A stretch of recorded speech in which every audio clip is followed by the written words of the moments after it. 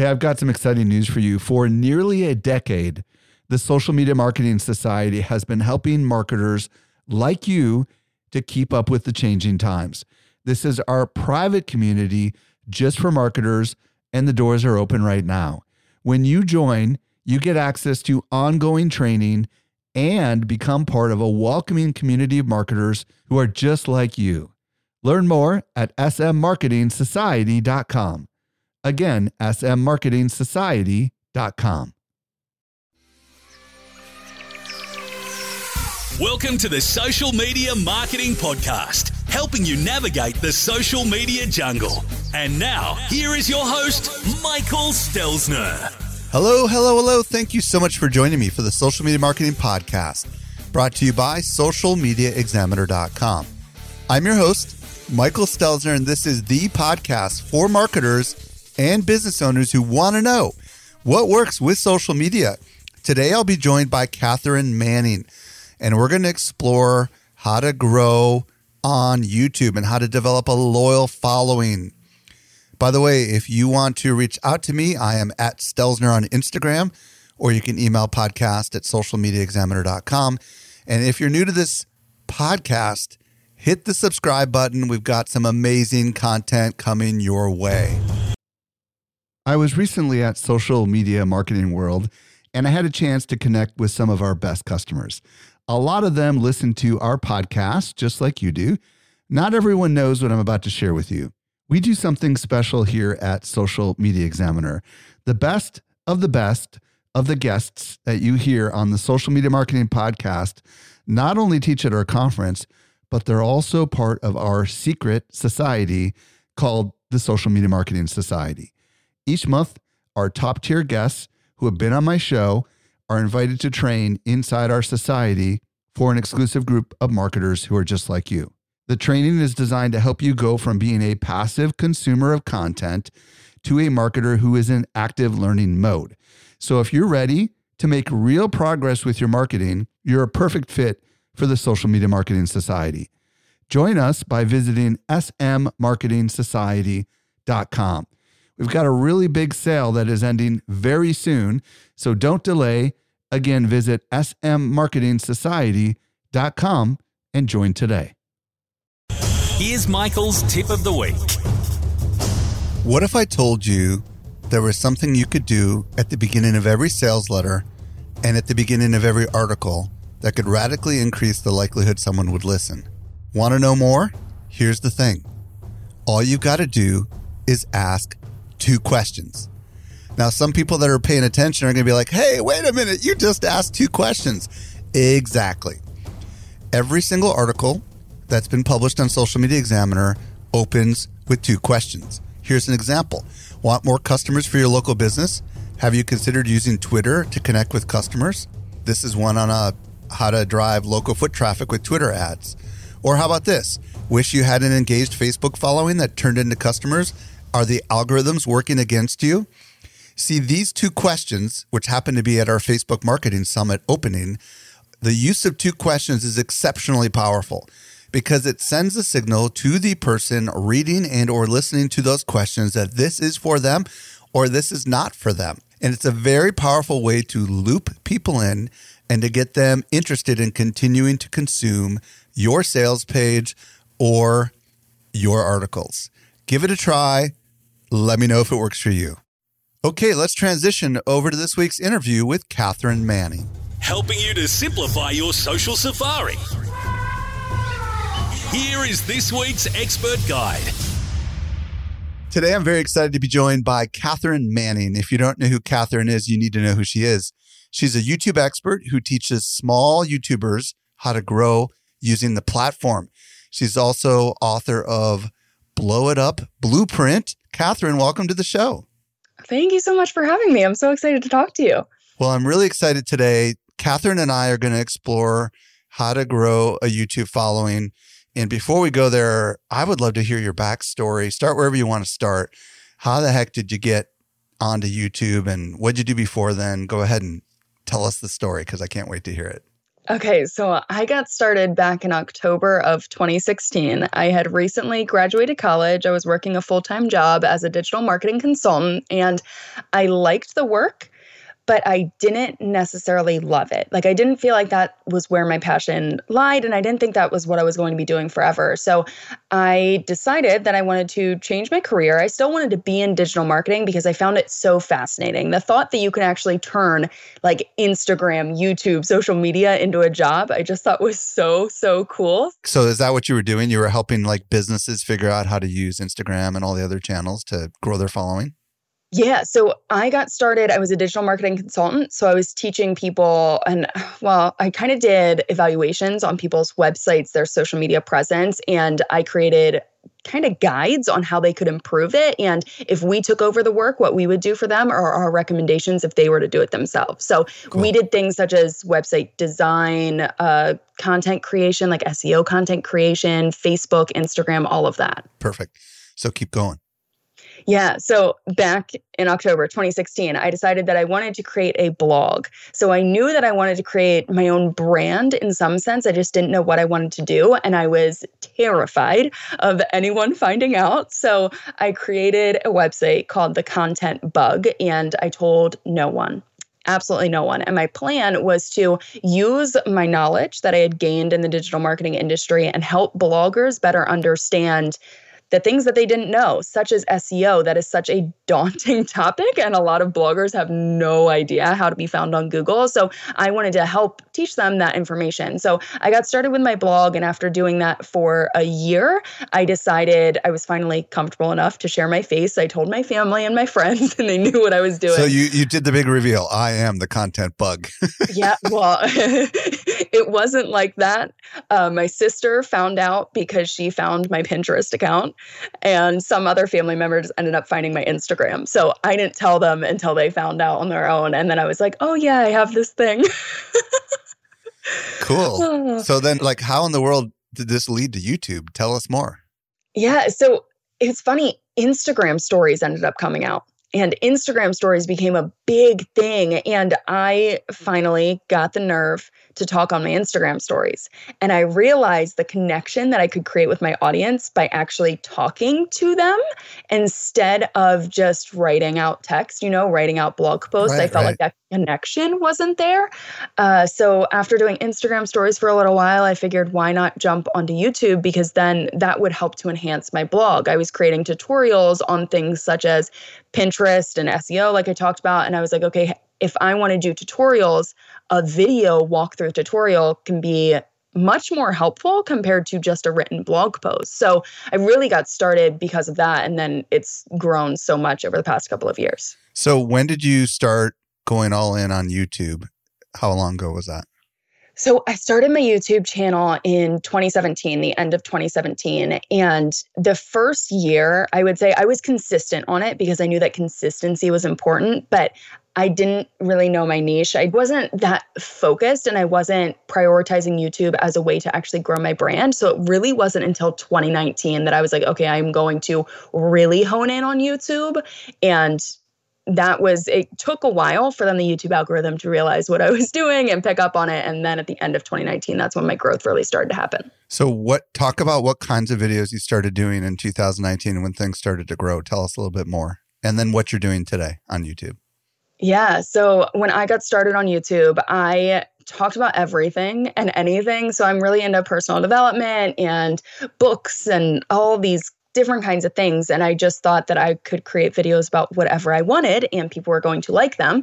It wasn't until 2019 that I really realized I needed to hone in. So I started to kind of use the strategy I was using with my blog, which was teaching bloggers about blogging, SEO, Pinterest, all of that stuff. So I decided to hone in on 3 topics, and I shared videos on blogging tips, Pinterest tips, as well as how I was able to do things. So how I was able to grow my brand or how I was able to make money I focused on that because I wanted to help bloggers grow. And then as my YouTube channel started to grow, because I had finally figured out what content I was really going to create and how it could provide value to people, like I even more so understood my audience and what they were looking for, I started to grow on YouTube. And I started to get more questions about how I was growing on YouTube. So I decided to take 1 month where I ditched my other strategy and I only created videos about growing on YouTube. And they did so well that I ended up sticking with it. So today on the channel, you're focusing predominantly, you're teaching who exactly? Who's your primary audience that you're trying, the smaller YouTubers? Is that right?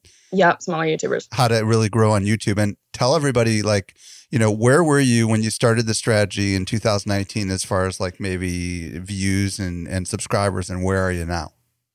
Yeah, so the start of 2019, I had 300 subscribers.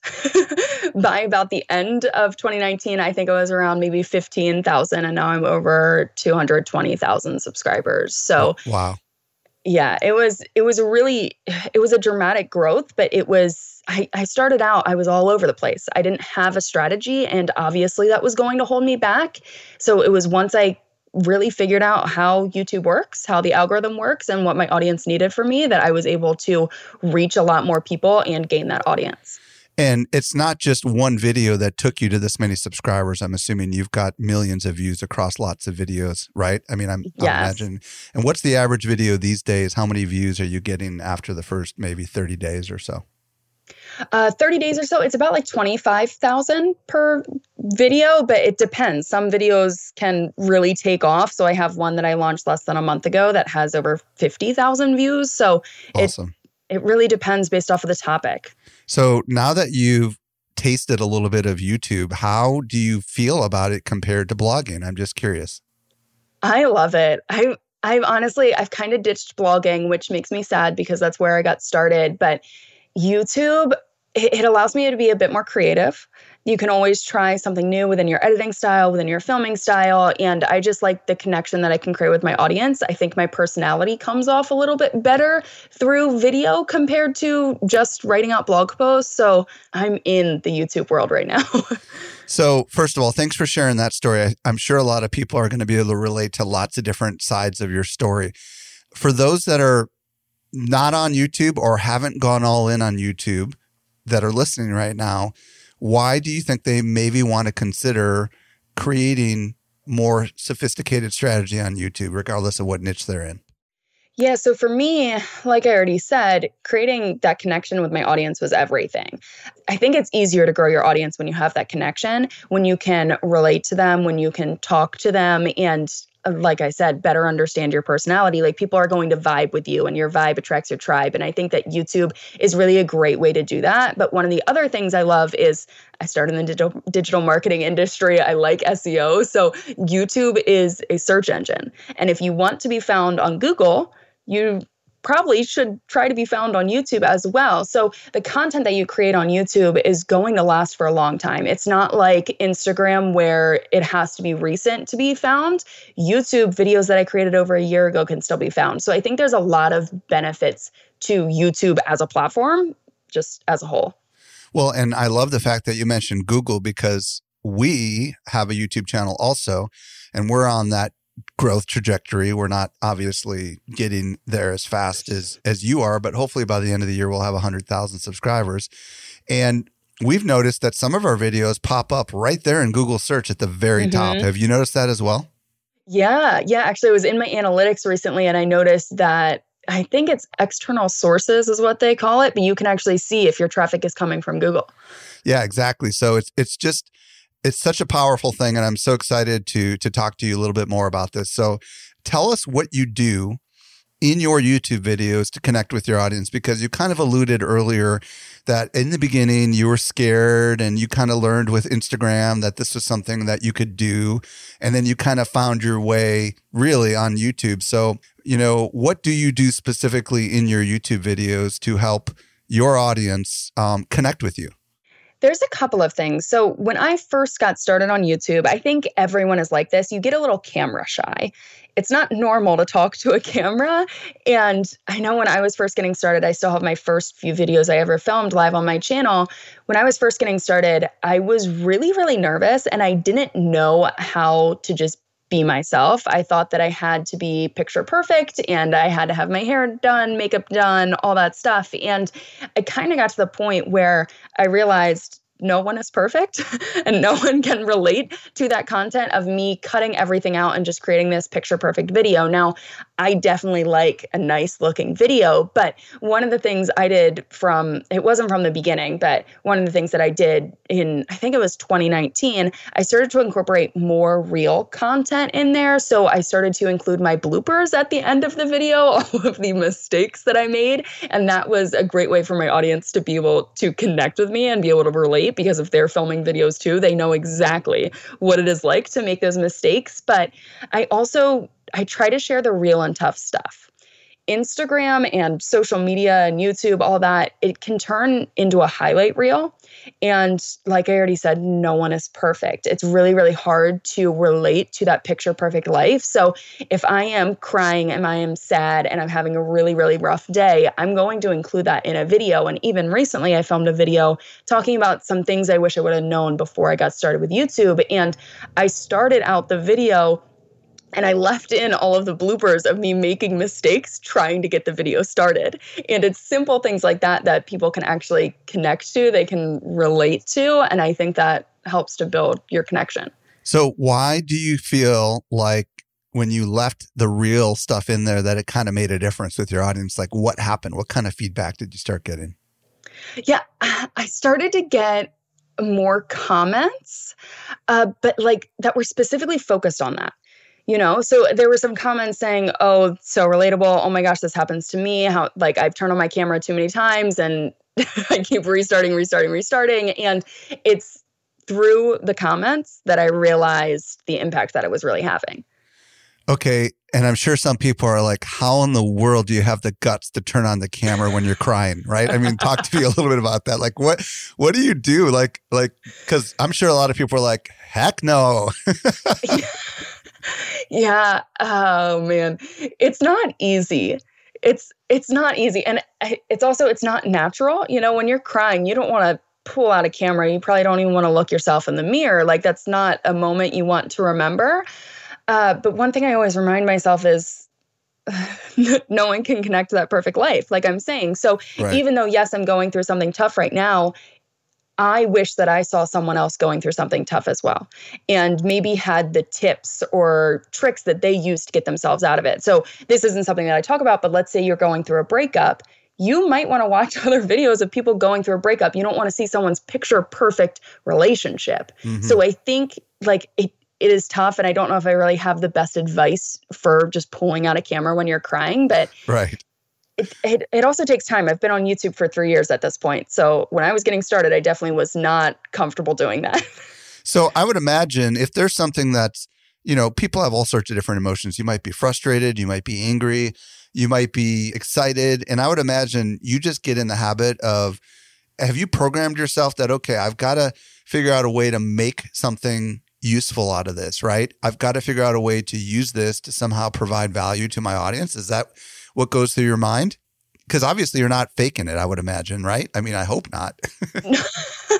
Definitely not faking it. Yeah. No, I think that's part of it. And especially, so I created my brand. Like I said, I wasn't really happy with my career. And there was like a lot of aspects of my life that I was really unhappy and I was down. And I was like, how can I actually create a life that I love?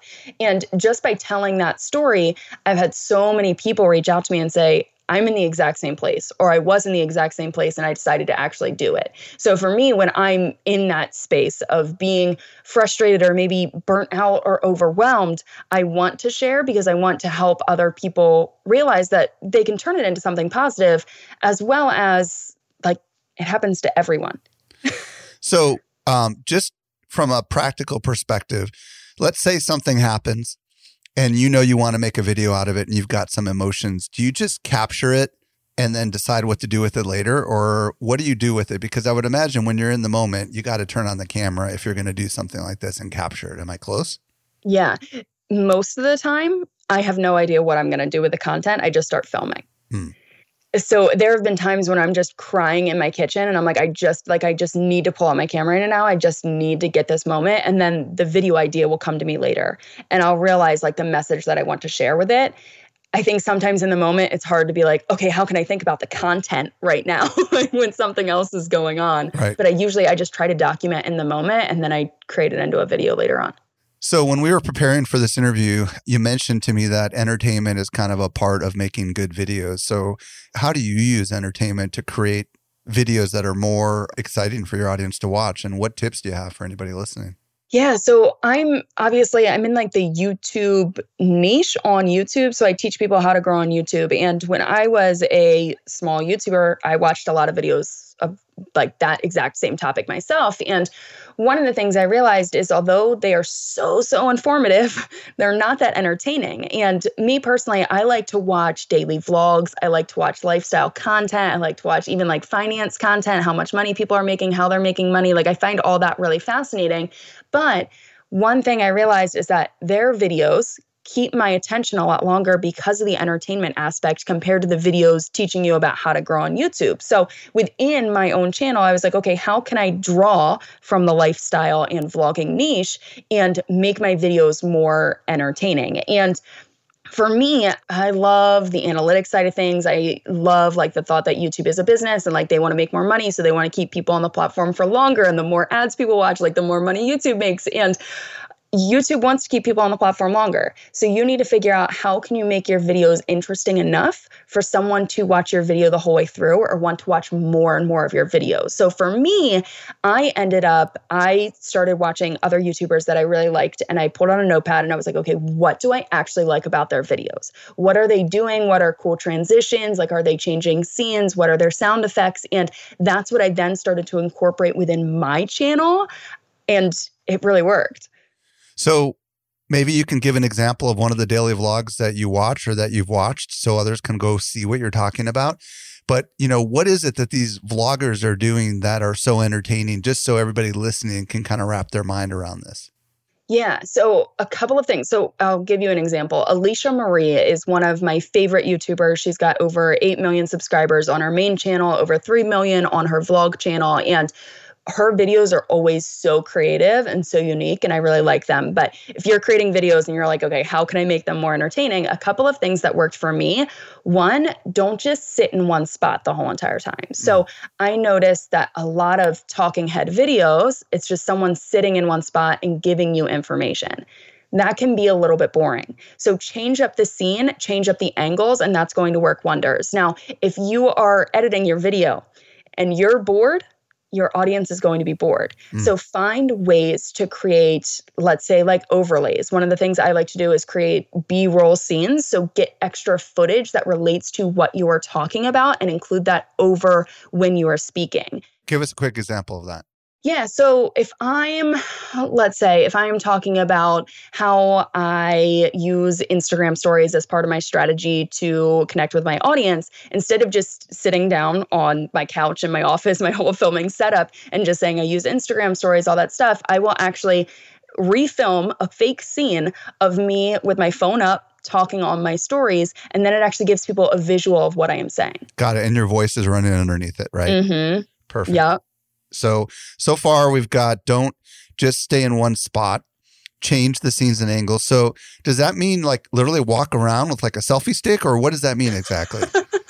So, okay, it's different if you're creating vlog-like videos. If you're doing daily vlogs, obviously it wouldn't make sense for you to be in one spot. It's going to be really easy for you to change up scenes. And a tip that I would give you is also change up your perspective. So sometimes have the camera looking at you, sometimes have the camera looking at what you actually see. But if you are filming more so those sit-down videos, like what I mainly film on my Catherine Manning channel, I will actually change up the position of the camera. So I film all my videos by myself. It's on a tripod, and every new shot I get, I have to change my tripod positioning, my lighting positioning, but I will actually just jump and move the camera around, and you'll learn how to make transitions. So if you're going from a spot where you're just standing and talking, and then you go and you're sitting on your couch or you're sitting at your desk or wherever it is, you can figure out how to walk out of the scene and then walk into the next scene to have it make sense while you are switching that location.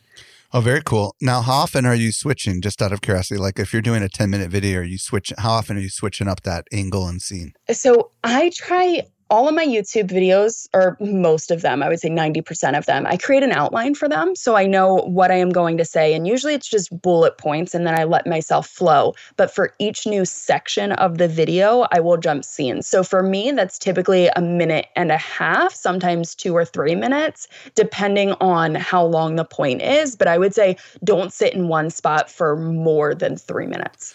And I would imagine when you're editing it, do you do punch-ins and stuff when you're on that scene so you can punch in on your face or something like that to kind of create a little, or do you just keep it like literally just that whole scene, the same, width of the camera for the entire minute and a half? No, I do those punch-ins, especially when you're saying something that you want emphasis on, Right. Definitely doing a little transform and zooming in. Yeah. Cool. So we talked about the B-roll. We talked about not just sitting in one spot. And is there anything else that we can learn from, what you've learned from studying these vlogs? I would say music and sound effects. Oh. Some people, especially podcasts, are taking off right now. People love audio. Right. So some people will watch, or they won't watch your videos. They'll listen to your videos instead of watching them. So if you have sound effects and cues that can bring people back to the video, it draws their eyes back in. So one of the things I do, I tend to do a lot of screen recording. So I will share my computer screen and what I'm talking about, especially if it's YouTube analytics and I want to show within my own creator studio, I will have a clicking sound. So my audience knows when there's a click, there's actually a change in the scene on the video, and then they know to actually look and watch that. Have you found any good resources that are like, to get sound effects and stuff that you can just plop right into your videos? So YouTube has their own. They have their own copyright-free section, but I use Epidemic Sound. Cool. So let's talk about, I don't know, and we may have already talked about this, but how do you engage your audience on YouTube? Because I know we've talked about like how you're using entertainment effects, and maybe these are engagement also, but I know, are these the same thing or is this something different? It's kind of the same thing. So Okay. Let me dive like a different way into it. So yes, your visuals, your audios, that's going to keep people engaged. But how do you get people to actually show up and watch your video? How do you get people to respond to your video and engage with your video, such as likes and comments? There's definitely some strategies to be had there. So one, your thumbnail is by far the most important thing when it comes to your YouTube video. It's what people are going to see and what's going to actually convince them to click on it. So if you actually want people to watch your video, really, really pay attention to your thumbnail. And some tips when it comes to that, take a look. So do some keyword research and take a look at what other thumbnails look like in the topic that you're going for your video, and see what other people are doing, what is actually working on the videos that are getting views compared to videos that aren't getting views. And as a tip, facial expressions are huge. People I know, it's crazy, isn't it? It's crazy. Like for folks that might have heard some of the other interviews we've done on the YouTube content stuff, we have people, we fly into our studio and we film a lot of, how-to tutorials. And afterwards, our videographer, Mitch, has them pose in a million different ways, and make all these crazy faces because he doesn't know which one he's going to use, right? And we're going to test them and it seems to be true that the faces, like the close-ups on the faces, seems to make a difference. And sometimes that shocked face or whatever. Have you found that to be true as well? Oh my gosh. Yeah. So much so that I felt like for a while, almost all of my thumbnails had the shocked face. And I was like, I need to change this up. Well, and the other thing that's cool that everybody should know is that you can change your thumbnail at any time. Yes. No matter what. And you can take a video that was performing moderately well and get it to perform dramatically better, can't you? Just by changing the thumbnail. Yeah. A thumbnail is so, so important. I mean, your thumbnail and your title, but I think a lot of people will look at the thumbnail and instantly click compared to actually reading your title. Cool. So you were talking about how to get them to show up in the first place. Is the thumbnail part of it? Is there anything else on getting people to show up? Yeah, your thumbnail. And then when it comes to actually engaging with your content, so getting those likes and getting those comments, for one, let me explain the algorithm a little bit. So you want those likes and those comments because that triggers YouTube. That's one of the things they pay attention to is, okay, how long are people watching the video? How many people are watching it? As well as what is the engagement rate with the video? So you definitely want people to actually engage with your video. And some people don't know. Like before I got started on YouTube, I honestly didn't know that even just giving a simple thumbs up, I mean, it's one click. I didn't realize that that was actually helping to support other YouTubers and help them with the algorithm. I didn't know that. So even just telling your audience that it helps to support you, or at the beginning of the video is typically when it's recommended, tell your audience to like it or give it a thumbs up. That will make a difference. You know, it's funny. I've noticed a lot of vloggers, especially because my kids are watching all these crazy vloggers that are just doing stunts and all that stuff. And most of them are just very young girl vloggers. And they always say, smack the thumbs up or whatever, right? Yep. They always say that. I forget how they say it exactly. But so that sends a signal to you, I guess, and also to the algorithm. But I would imagine it also is an important signal to you because you can tell which videos have more likes and which ones don't, right? Because a like is way easier than a comment, and most people don't comment, right? So yeah. If you found that to be true? For sure. So one of the tips I was going to give is I really had to figure out how to get my audience to engage. So one of the things was telling them to like the video, but one of the things I do is with every video when it goes live, I'm there the first half hour to respond to comments. Now, my audience is at the point where it's big enough, so I have a lot of people actually show up within the first half hour because they want to talk to me. So having kind of an incentive to leave a comment is a good thing, and that could be simply that you respond, that you leave a heart, or if you can do a giveaway or something that's actually going to encourage people to leave those comments. So how do you send the signal to the audience that you're going to be there to respond to comments in the first 30 minutes? Do you say that in the video, or do you pin a comment? I mean, how in the world do you convey that to your subscribers? So when I first started doing it, I started to mention it in every video. So at the end of your video, tell your audience when your next video is going live. So you should have an uploading schedule and a content calendar. So for me, that's every Tuesday, a new video goes live and it's 11 a.m. Eastern Standard Time. And I told them it was probably a month straight, just about every single video I said, I'll see you guys back here in the next video. I'll be there the first half hour to respond to comments. And that got at least the people that were watching my videos, it triggered them. So they then knew to be there for the next upload. And then over time, it just they start talking to each other and everyone just kind of knew. So we've got a lot of social marketers listening to the show and they understand the value of comments on Facebook and Instagram, but talk to us a little bit about what it's like on YouTube.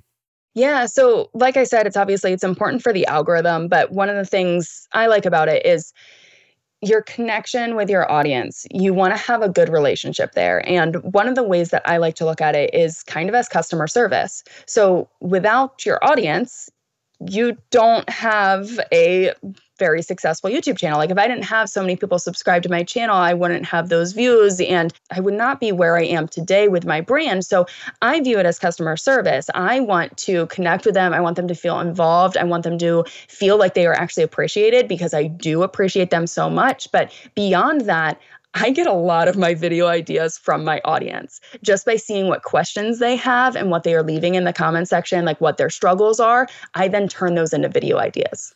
So how many comments, just out of curiosity, will you get in the first 30 minutes now that you've got a decent sized, you've got a pretty big channel right now. So just give everybody some context of how many comments typically might show up in the first half an hour when you publish a video for you. I usually have about 300 comments. Wow. And yeah. And what do you do when you have only about a half an hour to respond to 300 comments? What are you doing exactly? Yeah, so YouTube has an option where you can heart comments. Yep. So if some of them maybe you're just saying, love the video, nice, like I liked this one specific thing, but it's a little bit simpler. I will just heart it so they know that I at least saw it and I appreciate it. And then other ones I will leave comments I will comment back. Now, there was a point in time when I was responding to every single comment, but as my channel grew, as my audience grew, it kind of became impossible. So I try to get as many as I can done. And then the other ones that I see, I will definitely heart. Have you started to notice certain people showing up consistently every time you publish a video in the comment section? Oh, yes, without a doubt. I've got like 10 to 15 people that I could probably just recognize off of the top of my head. Like if I just saw them there, yeah, there's some people that show up every single time. Do you feel like engaging with people in the comments is helping with your brand and the other things that you're doing? And do you suggest that this be part of the strategy for everybody who has a YouTube channel? Definitely. So one of the things I did before my audience was as big as it is now, and I can't respond to every single comment, I would be spending a lot of time on YouTube if I tried to do that. But when I was getting started and my audience was small, I did respond to every comment. And that was really important to me that every single day, every comment was responded to as a way to connect with my audience, as a way to better understand them, what they were looking for, as well as then create content out of it. But that relationship, I think, is really, really important and can take you really far on YouTube as well as any social media platform. Do you also cross promote like your Instagram account or anything like that on YouTube so you can have private conversations with people? Yes, I do. And I use my Instagram a lot to promote my YouTube, but I do use my YouTube to promote my Instagram. Yeah. Got it. Do you find that your Instagram account started getting larger as your YouTube account started getting larger? Did you see any correlation there at all? Yes. Yeah. So my Instagram account hasn't grown as much, and it's probably because I don't devote as much time to the platform. I'm not consistent with my posts. The only thing I'm consistent with is talking on Instagram stories. But yeah, my Instagram, I think I'm a little over 20,000 followers now. But it's because of people coming from YouTube and finding my Instagram. Awesome. So let's talk about analytics, because you said you're kind of an analytics geek a little bit. So let's get into like, what do people need to know about the analytics side of YouTube? Because it's absolutely fascinating. I mean, I'm a total analytics geek, and I love digging in on the YouTube analytics stuff. So share how you're using that and what you're able to do with that.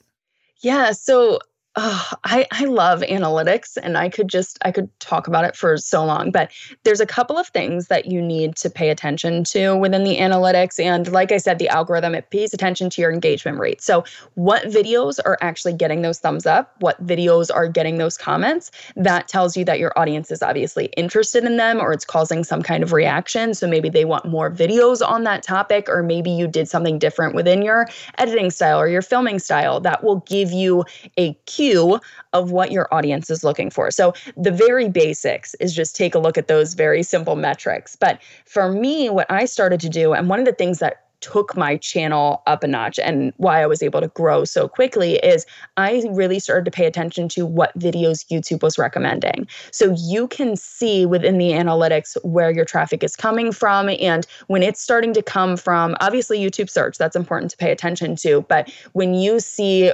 recommended, suggested, as well as browse features, those are all from the algorithm working its magic. So I really paid attention to what videos were starting to get views and were starting to get recommended by YouTube. And then I created other videos that related to that video. This is the fascinating side that I geek out about, because like every Saturday I seem to just spend, it feels like an hour in the analytics. And I just look at the videos for the last 7 days that seem to have high views. And then I go into the reach and I look at those, they show these little, it's kind of like a chart, right? Like a bar, like a line chart, right? Yep. And I watch for lines that are breaking out. Do you do the same thing? Like I watch whether the suggested video or the search is starting to break out above all the other channels. And then I'm just like, ooh, it looks like this one's going to take off. Do you ever do that as well? Oh, yeah. Yeah. And especially when my videos, all of them, well, I would say at the time when all my videos were getting maybe 5,000 views each, I would really know my top 10 videos. So ones that then started to get 50,000 views and then close to 100,000 views. And if I noticed that some of those were changing and some of them were growing faster than others, I would take note of that and then create similar videos. What do you do when it tells you that, for example, in search, the click-through rate is lower and the watch time is lower than some of the other channels, or through suggested videos? What do you do with that kind of data? Is that a sign that maybe the thumbnail or the title needs to be changed? Do you understand what I'm asking? Yeah. So what I'll actually do, I'll take a look at some of my videos. So you can actually compare several videos all at once and you can see the click-through rate. And I will take a look because that mainly means the thumbnail. Right. Sure, it could mean the title, but I will then take a look at those thumbnails and see what I'm doing different. So what ones with high click-through rates, like what am I doing in that thumbnail compared to ones with low click-through rates? Now, I don't usually go back through and change my thumbnail. I just use that as kind of research to improve the next video and the next thumbnail that I create. So we use TubeBuddy, and they've got this really cool, I don't know if you're familiar with them, but they have this cool A/B split test. And it allows you to upload another thumbnail. And what it does is on day one, it'll show the original thumbnail, and day two, it'll show the new one, and it will alternate every single day. And then it will show you which thumbnail is beating the old thumbnail. And we've been able to increase the click-through rates on some of our videos from like maybe they could go up like almost by an entire percentage point, which is pretty substantial, you know? So instead of being like 2.5%, it might go up to 3.5%. And we've just begun to realize that some of the stuff in videos that seems to work is lots of color. And we have a really amazing creative team here inside of Social Media Examiner. But it's kind of fun. So we've just gotten to the point now where we design multiple thumbnails before we even publish the video. And then we know the one that we're going to go with, which we think is the best one. And then we wait about a week, and then because we want the algorithm to do its magic before we start experimenting with the thumbnails. And then we'll start beginning thumbnail tests. And it's just a lot of fun to see how all of a sudden something that was blowing up could blow up even more, or something that should be blowing up will start blowing up once we change the thumbnail. It's a lot of fun. Is there any other stuff that you've discovered through the analytics that people should understand or know about? Yeah. So another thing that I do is within the keywords. So within YouTube search, you can see like your sources, where it's coming from within YouTube search. Take a look at what keywords are actually driving traffic to your videos. And when I was first getting started, now I have hundreds of videos on my channel, but when I was first getting started, I would take a look at what keywords were driving traffic to certain videos that the video wasn't 100% what that keyword was about. So let's say I have like someone typed in how to find copyright-free music for YouTube videos, and someone ends up finding another one of my videos that's just talking about how to create YouTube videos. I realize that there's an opportunity there, and I'll create a specific video for that keyword. Love it. So what I'm hearing you say is you're looking at the YouTube search phrases that people are using that are kind of ranked near the top that don't seem like they should be ranked near the top, right? Yep. And that's a sign that, oh, maybe I should create another video that would be more closely aligned. And have you found when you did that, some of those videos really took off? Yeah, 100%. Help people understand, like, once a video takes off, like, how long does it last for? Because a lot of people on Facebook, you know, they know if you post something and it goes viral, it might be for a couple of days. You know, help them understand like how long a video can actually perform. So I think it depends in terms of like what numbers you're looking for. So I have a video that I launched. It was launched on March 31st. And I remember because it's been my most successful video at this point. It has like 1.2 million views, but it was just launched a couple months ago. And it still generates 7,000 views a day. Wow. Now I have, And by the way, is that coming through search or suggested videos? Do you know? That's coming from search. Wow. Okay. Yeah. And then I have another video that I launched on my channel well over a year ago, and it's still doing well. It's generating about 3,000 views a day, but that was from over a year ago. That's crazy. That's amazing. Now, here's the thing that everybody should understand. It doesn't just have to be search. Suggested videos, like we've got some videos that are just crushing it on suggested videos. Have you had that happen yet? Where they're not coming up in search, but they're coming up alongside similar videos that people are searching for. And people are just clicking on them, probably because of the thumbnail, right? And they're just watching them and then they're becoming subscribers to the channel. Have you found that that's also very powerful for your channel? Oh, 100%. So for me, I started, the way the algorithm works is you need to have the views, you need to have the engagement, you need to have the stats for YouTube to be like, hey, this is a good video. Now I'm going to promote it. So for me, I started focusing so hard on search because I was like, search is the only way I'm going to get those stats. Once I started to get those stats, then YouTube started recommending me on people's home pages. And that was the first area that took off for me. And then it was suggested videos. Do you find that there are certain topics that you always seem to perform well on, and there's other topics that don't necessarily perform as well for your channel? Yes. Yeah, 100%. Whenever I talk about making money on YouTube, those do really, really well for me. Compared to a couple months back, I launched a video talking about different Rode microphones. And that one at the time didn't do well for me, but within the last month, it's actually started to take off. So back to what you were saying, how long a video can do well, like on YouTube, if it doesn't take off immediately, that doesn't mean it's not going to take off in the future. YouTube is very much so an evergreen platform. So if you create content that is still going to be relevant in a year from now, it could take off in the future, and that's just going to really just continue to boost your channel. Well, and another example is when COVID-19 kicked off, some of our older videos about live video spiked, like in a pretty substantial way. And I think it's because more people were searching for how to do live video because they couldn't meet in person. You know what I mean?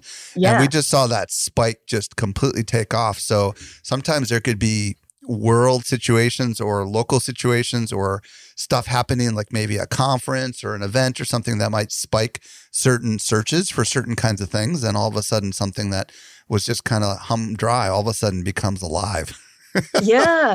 The exact same thing with like seasonal content. Like if you create content that is specific to fall, it could continue to do well every fall. That's so cool. Well, I could talk to you forever, Catherine. This is so much fun. Why don't you tell everybody where they can find your YouTube channel and where they can discover more about you?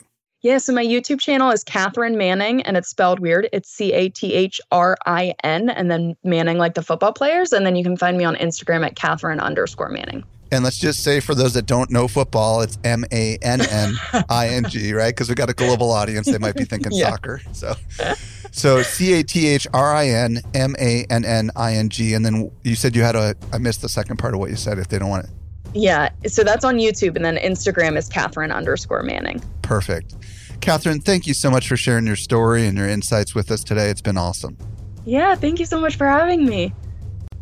Hey, if you missed anything, we took all the notes for you. Simply visit socialmediaexaminer.com/427. And if you're new to the show, hit the subscribe button. If you've been a long-time listener, would you let your friends know about this show?